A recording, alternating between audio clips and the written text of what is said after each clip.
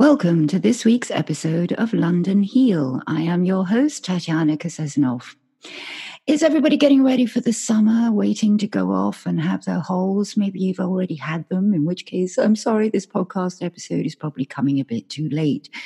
But it's just a short and sweet episode this week where I'll share some of the tips and tricks that I've learned over the last year and a half. Can you believe that already? And share them with you to make your time in the sun not only fun, but have you coming back really benefiting from that week or 2 weeks away, however lucky you are, and to go somewhere exotic and wonderful, or however much time you have.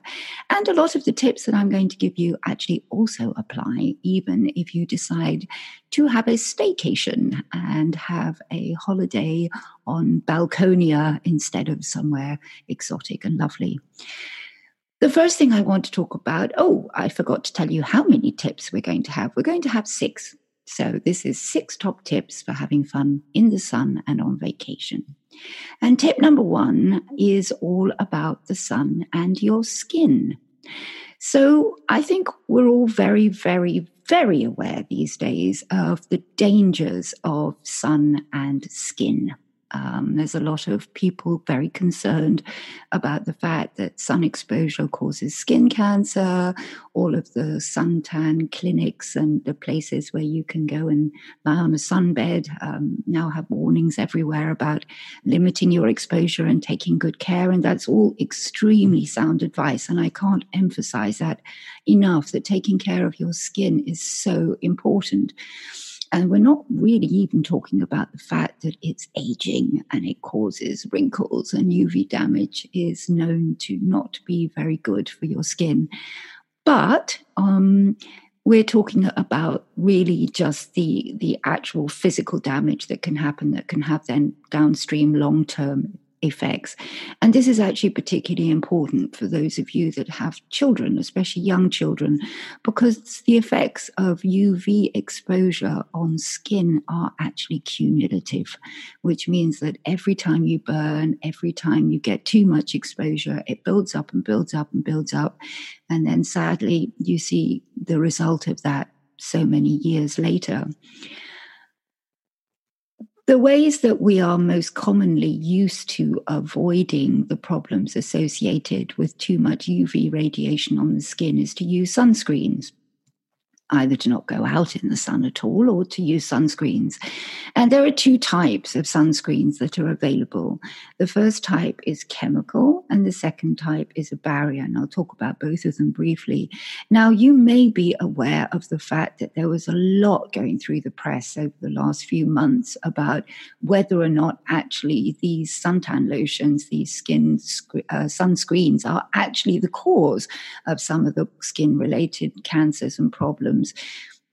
All of the regulatory bodies and the health agencies have mitigated these claims and said absolutely not. These substances have been tested so many times, have been in the public space for so long that they're actually completely safe. However, if you choose to go for one of the chemical sunscreens, and this is where it contains certain agents that actually penetrate into the skin and protect it from there. If you choose to not use one of those, because of course, they are full of chemicals, and they're full of chemicals which are not bioidentical, they're not part of our own biochemistry, and they're not really supposed to be there, safe or otherwise. They've definitely passed all of the strict regulatory controls. However, you may choose just not to use them, and that's perfectly understandable. And if you choose not to use them, even though they are extremely effective at protecting your skin, the other option is to go for one of the barrier sunscreens. Now, barrier sunscreens do come with a price, and their price is that you end up looking rather chalky because they are exactly what says on the tin, which is they're barriers. And so they're usually made from either a zinc or titanium oxides and derivatives. They're They really are safe because they're mineral based. However, they do kind of leave this layer on the skin. And that's precisely why they're so effective, because essentially they cover the skin with a barrier. So it's sort of like wrapping yourself up in tinfoil, and they reflect the sun completely away from the skin, thus protecting it. If you choose to go along that road, then you do have to sacrifice a little bit of good looks and vanity. However, they are extremely effective sunscreens. They reduce the risk of chemical exposure. The other thing that's extremely important to check with any sunscreen, whether it's a barrier or a chemical, is how effective they are after getting your skin wet. A lot of people make the mistake of lathering on this stuff and then they go out into the pool or the sea or whatever, or they sweat excessively after doing exercise or whatever, playing beach volleyball or whatever you have planned for that afternoon, and forget that actually these agents may not be quite so water resistant. So check the packaging and if necessary, reapply. The most important thing is whatever you do, never, ever, ever get out so long in the sun, unprotected, that you come anywhere near burning. It's not good for your wrinkles and it's not good for your skin cancer risk. But the flip side of that, of course, is that sun exposure to the skin, as we all know, produces vitamin D. And vitamin D production is these days very much reduced by the amount of sunscreens that we use, especially in people of color. And so we are really suffering worldwide a bit of an epidemic where people are so conscious of not exposing the skin to the sun that we now actually have too little vitamin D production. So a lot of people are experiencing quite severe vitamin D deficiencies. It's now standard practice in the UK to test everyone who goes for a set of tests to their local GP to see whether or not they're vitamin D deficient. And most people are, and they're highly recommended to supplement. And supplementing is great, but why supplement when you can actually make your own? And you can do that by going into the sun. There are some studies that show that a human being can, in fact, produce up to 10,000 international units per day. I have no idea what kind of person that is, how big they are, whether it was a pool. But anyway, point is, you can produce a lot of vitamin D in your skin, but that means the skin has to be exposed. And the best places to do that is, of course, large areas. So either the front or the back. The legs is also good. And the most important thing to remember there is don't make the mistake of going out the very first day that you're exposed to a lot of sun, completely unprotected, and expect your milk white skin to deal with it, because it's not going to. So make sure that you start to expose your skin without protection after it's actually had the opportunity to generate a little bit of protection of its own. So you've got a little bit of a base tan. The skin has been used to a little bit of exposure after a day or two. So maybe after like day 3, day 4, you can then consider spending a short period of time without any sunscreen on those large areas and rack up that vitamin D production of your own. Self-made is always better than something that you put in a tablet.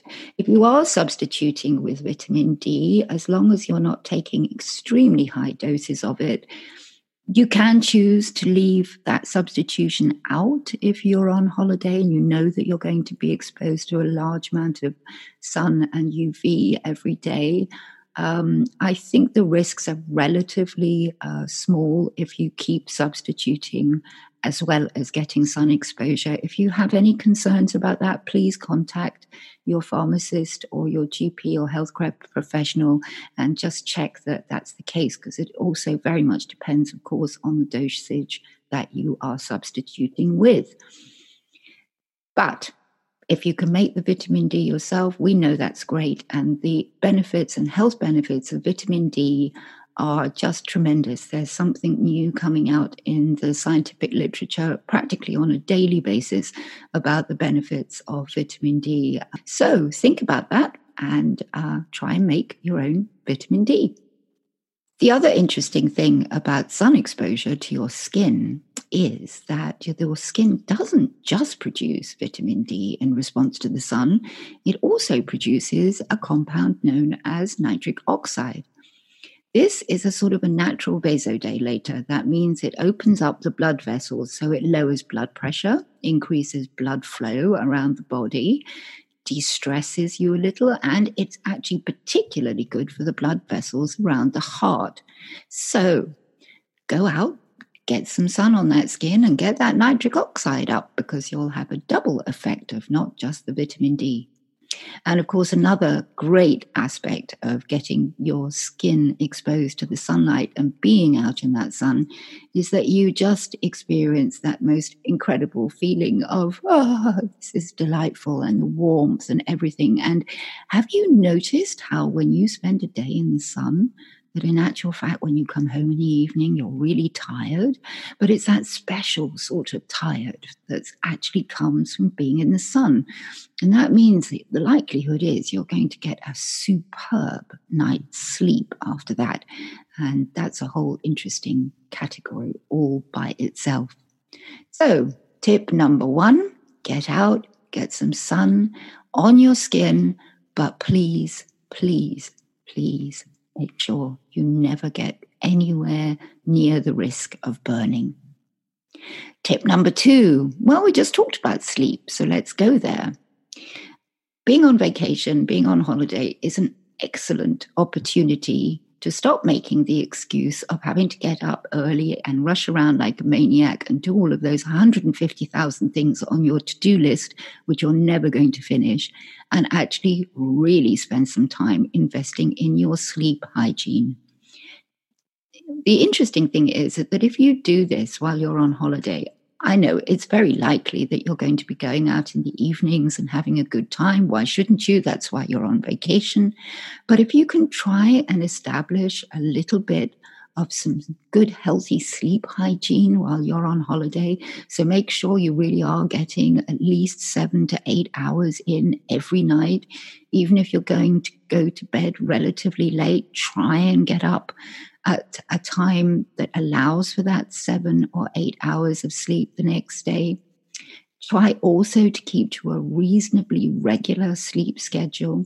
Just try it, even if you're just away for like 5 to 7 days. See what an effect it has on you, because you may be surprised to actually notice how good you feel after a week of really good sleep. And that in itself should be motivation enough for you to actually bring those practices back into your daily life and learn how to prioritize sleep. These days, it's so difficult to get enough sleep, and there's still very much an attitude of those people who sleep a lot are just kind of wusses and not really kind of tough go-getters, and the really amazingly dynamic, successful people in the life are the ones who get away with 3 or 4 hours sleep. Well, those are the ones who may end up paying for it in the long run by having reduced health and certainly increased risks of dementia. I think we have talked on London Heal before, if you want to go back and check that episode with Russell Foster, where he talks about the effects of sleep on our health. You really begin to understand how hugely important it is. So tip number 2 is use your vacation time for the opportunity to try and practice some really good sleep hygiene. Tip number 3 is exercise. Yeah, my favorite topic, because I'm not the best person to talk to about exercise, although I love to dance. So how about on those evenings out with the sangria or whatever it is that you're up to doing? Dance, enjoy it. If there's great music, all movement is exercise, and be really conscious of it. Learn to be really aware every time you move your body and you go, this may be not my 10,000 steps. It may be just a quick 10-minute jig on the dance floor, but it's great for my sense of well-being. It's great for my sense of fun, and it's really good for my body. Your body loves it. It loves every tiny little bit of movement that you give it. Of course, the other sort of exercise, which is probably higher up than most people's priority list, is going to be the exercise that they do during the day. Now, being on holiday is a great time to exercise because it's probably not going to be that kind of tedious, I have to go to the gym, sort of pushing weights and stuff. But you actually get the chance to exercise maybe outside, go for a bike ride or walk or hike if you're having a holiday somewhere more in the countryside or in the mountains. Swimming is superb exercise, or just even walking along the beach. And my other tip there is take your shoes off. We had a wonderful episode about earthing, and in fact, we're going to have another one coming up from a physician who uses earthing as a fabulous practice in order to reduce inflammation. And we know that earthing and grounding is so good for you, and it's particularly potent when you get it from seawater. So even if you're not in a position to be able to do a huge amount of exercise, try and get on the beach if you're having a beach holiday and just walk along the edge of the beach where the water line is, get your feet wet and in the sand, and even let some of that water spill over onto your feet, and you'll be amazed how refreshed you feel. If you're out in the fields or you're even somewhere where you don't really have risk of causing serious injury, you don't want to be clambering over sharp rocks and things with bare feet. But even if you're just out in the countryside somewhere and you're taking a bit of a walk, or even just sitting down having a picnic, get those shoes off and get grounded. The other thing that's really important about walking barefoot, or even walking with shoes, but perhaps not trainers that have really, really thick soles on them, but something that's a little bit thinner, is that when you walk on uneven surfaces, like, for example, through the woods, over hills and dales, or even on the beach, have you ever noticed how tiring it is on your feet to walk on the beach? You really have to kind of work hard at it. But that's brilliant for your neuroplasticity. So listen into that episode with Mike Merzenich if you haven't heard it, all about neuroplasticity and how important that is for keeping your brain healthy. And one of the best ways to actually increase neuroplasticity and maintain brain health is exercise in general, but specifically walking over these extremely challenging surfaces that involve an extensive amount of brain activity to make sure that you contract and relax the right sets of muscles, that you don't fall, that you keep your balance. All of this sort of thing is absolutely fabulous for brain plasticity. There's almost nothing better, actually. And of course, we know that every sort of exercise is really healthy, and particularly for the brain, we know that exercise actually produces a lot of nerve growth factors, particularly brain-derived nerve growth factor. And that's particularly good because it not only encourages neuroplasticity, but it actually encourages neuronal growth, so the growth of new nerve cells. So exercise, one of the best ways to keep your body healthy, but also your brain. And what better than to do it when you're on holiday, where you can incorporate it into a great day and actually have exercise be fun. So, tip number 4. Tip number 4. We're on number 4 already. Is food. Well, that's a tough one. Okay, I'm not going to be a kind of a party pooper and tell you, don't drink, don't have a good time, don't do anything like that when you go away on holiday, because I know that that's exactly what one wants to do when one's on holiday, is actually relax and have a little bit of a good time. And that's perfectly okay to do that.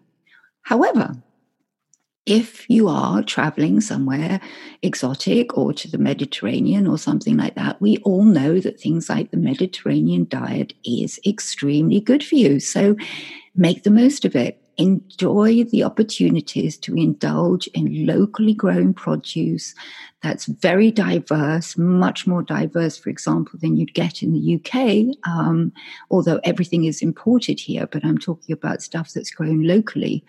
If you can get all of those lovely leafy green vegetables, some fresh fruits and things which are grown locally and preferably organically, you're really going to be doing a lot of good things for your health. Of course, the other thing is if you're in Mediterranean areas is to just chug down that olive oil, because we know that the olive oil is extremely good for you. It's an omega-9, so it's not one of these nasty, risky omega-6s like the seed oils.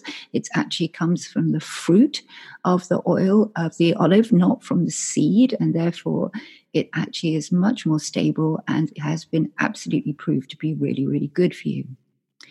Talking about omegas, of course, if you're also somewhere exotic where you may have the opportunity to eat freshly caught fish or shellfish, go ahead and do that. But as long as they are harvested, especially shellfish, from areas where you can be fairly confident that there isn't any local water pollution, because a lot of shellfish are filter feeders, and therefore if they are exposed to a large number of pollutants and chemicals, if there's a factory that's pumping out waste into the sea, a few meters away from where the shellfish are harvested, you probably don't want to be eating that. And the truth is, most of the fish that we eat at all is in some way contaminated, but you can be selective. And if you know that the place that you're staying and the place that you're getting your fish and shellfish from is relatively clean, and you're concentrating on eating one of the smash fish, that's salmon, mackerel, anchovies, sardines, and herring. So smash, those are the oily fish. They are packed full, as are also shellfish, packed full of really, really healthy omega-3s. And they're packed with omega-3s, first of all, in the right ratio. So they have the correct ratio of EPA to DHA, which are two of the omega-3s that we need. And more importantly, they are actually the exact omega-3s that our human bodies can use directly without having to change or modify them anyway. So they get absorbed very, very quickly. Of course, if you're vegetarian or vegan and choose not to go down the route of eating fish and shellfish, then use the opportunity to pack in lots of omega-3 containing plant substances. Omega-3s from plants are usually in the form of AHA, and there is a fairly poor conversion of that into DHA and EPA. It's about 1 to 10, I think. So you do need to eat quite a lot of AHA in order to make up for it. But if you're an experienced vegan and vegetarian, you know that already. But use being on holiday to have the chance to perhaps get those healthy things from somewhere else. And of course, perfect opportunity to be eating squarely through the rainbow and getting all of those amazing phytonutrients in.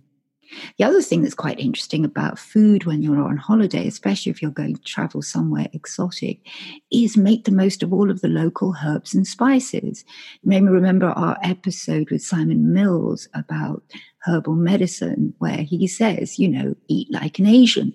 So if you're going somewhere where there's a lot of this wonderfully spicy food, then really enjoy it, because all of those spices and herbs are incredibly good for your health.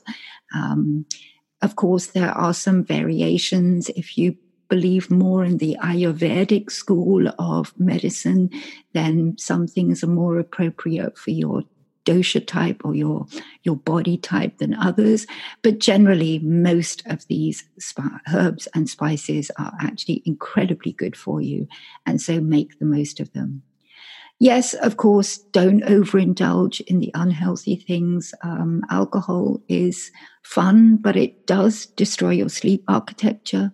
It also does have pretty negative effects on your microbiome. So if you can avoid too much boozing, that would be good. But as I said, having fun and a good time for a week or 2 weeks is probably the most important thing. And so, as they say, everything in moderation.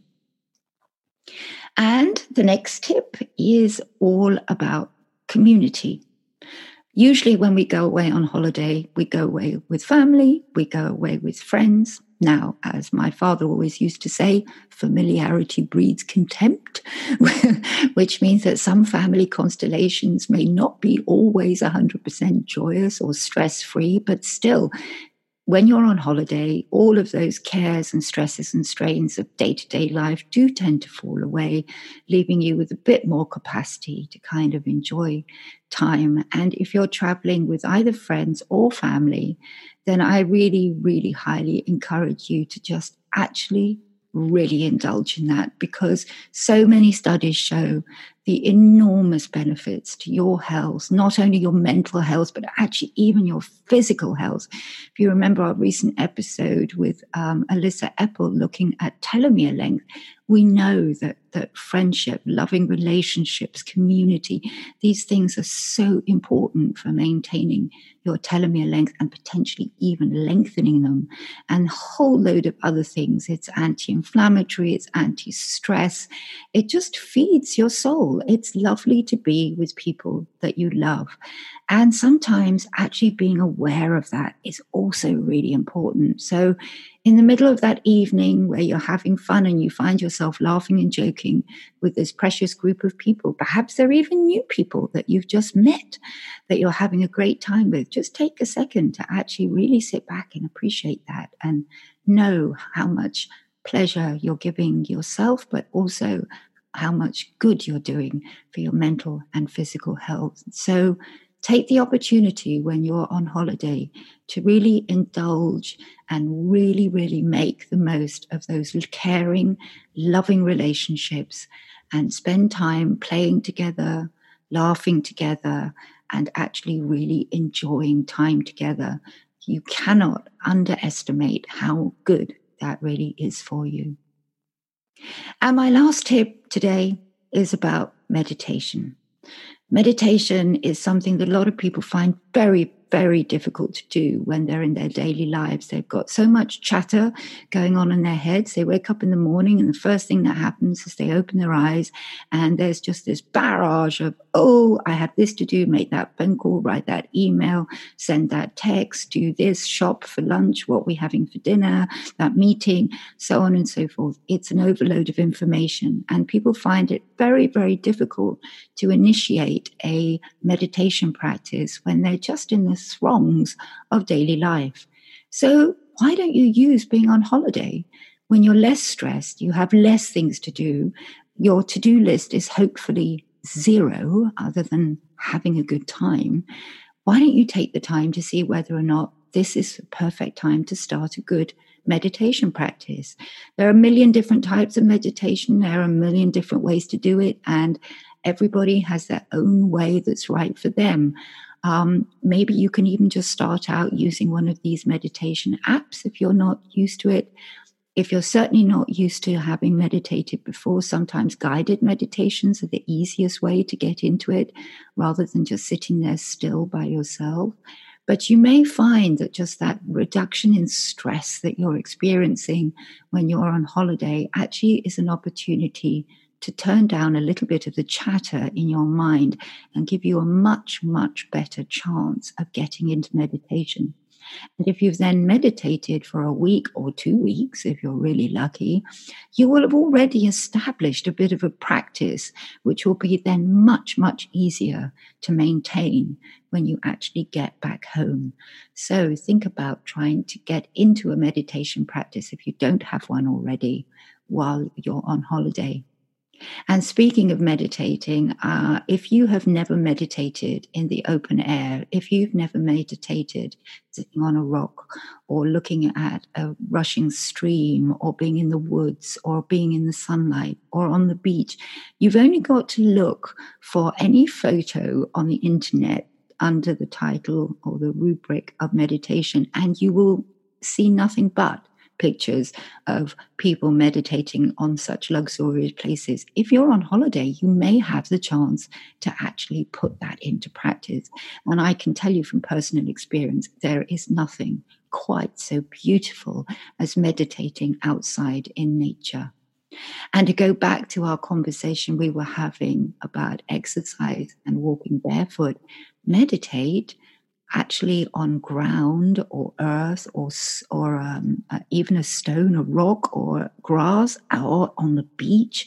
You really are having quite a large area of flesh that's in contact with the earth. So try to wear lighter clothing, perhaps concentrate on wearing natural fabrics like cottons, not synthetic, so you don't actually insulate your behind and your legs from actually getting 100% contact with the earth, because that means that you not only have an amazing meditation session, but you're actually using the opportunity to ground and earth yourself at the same time.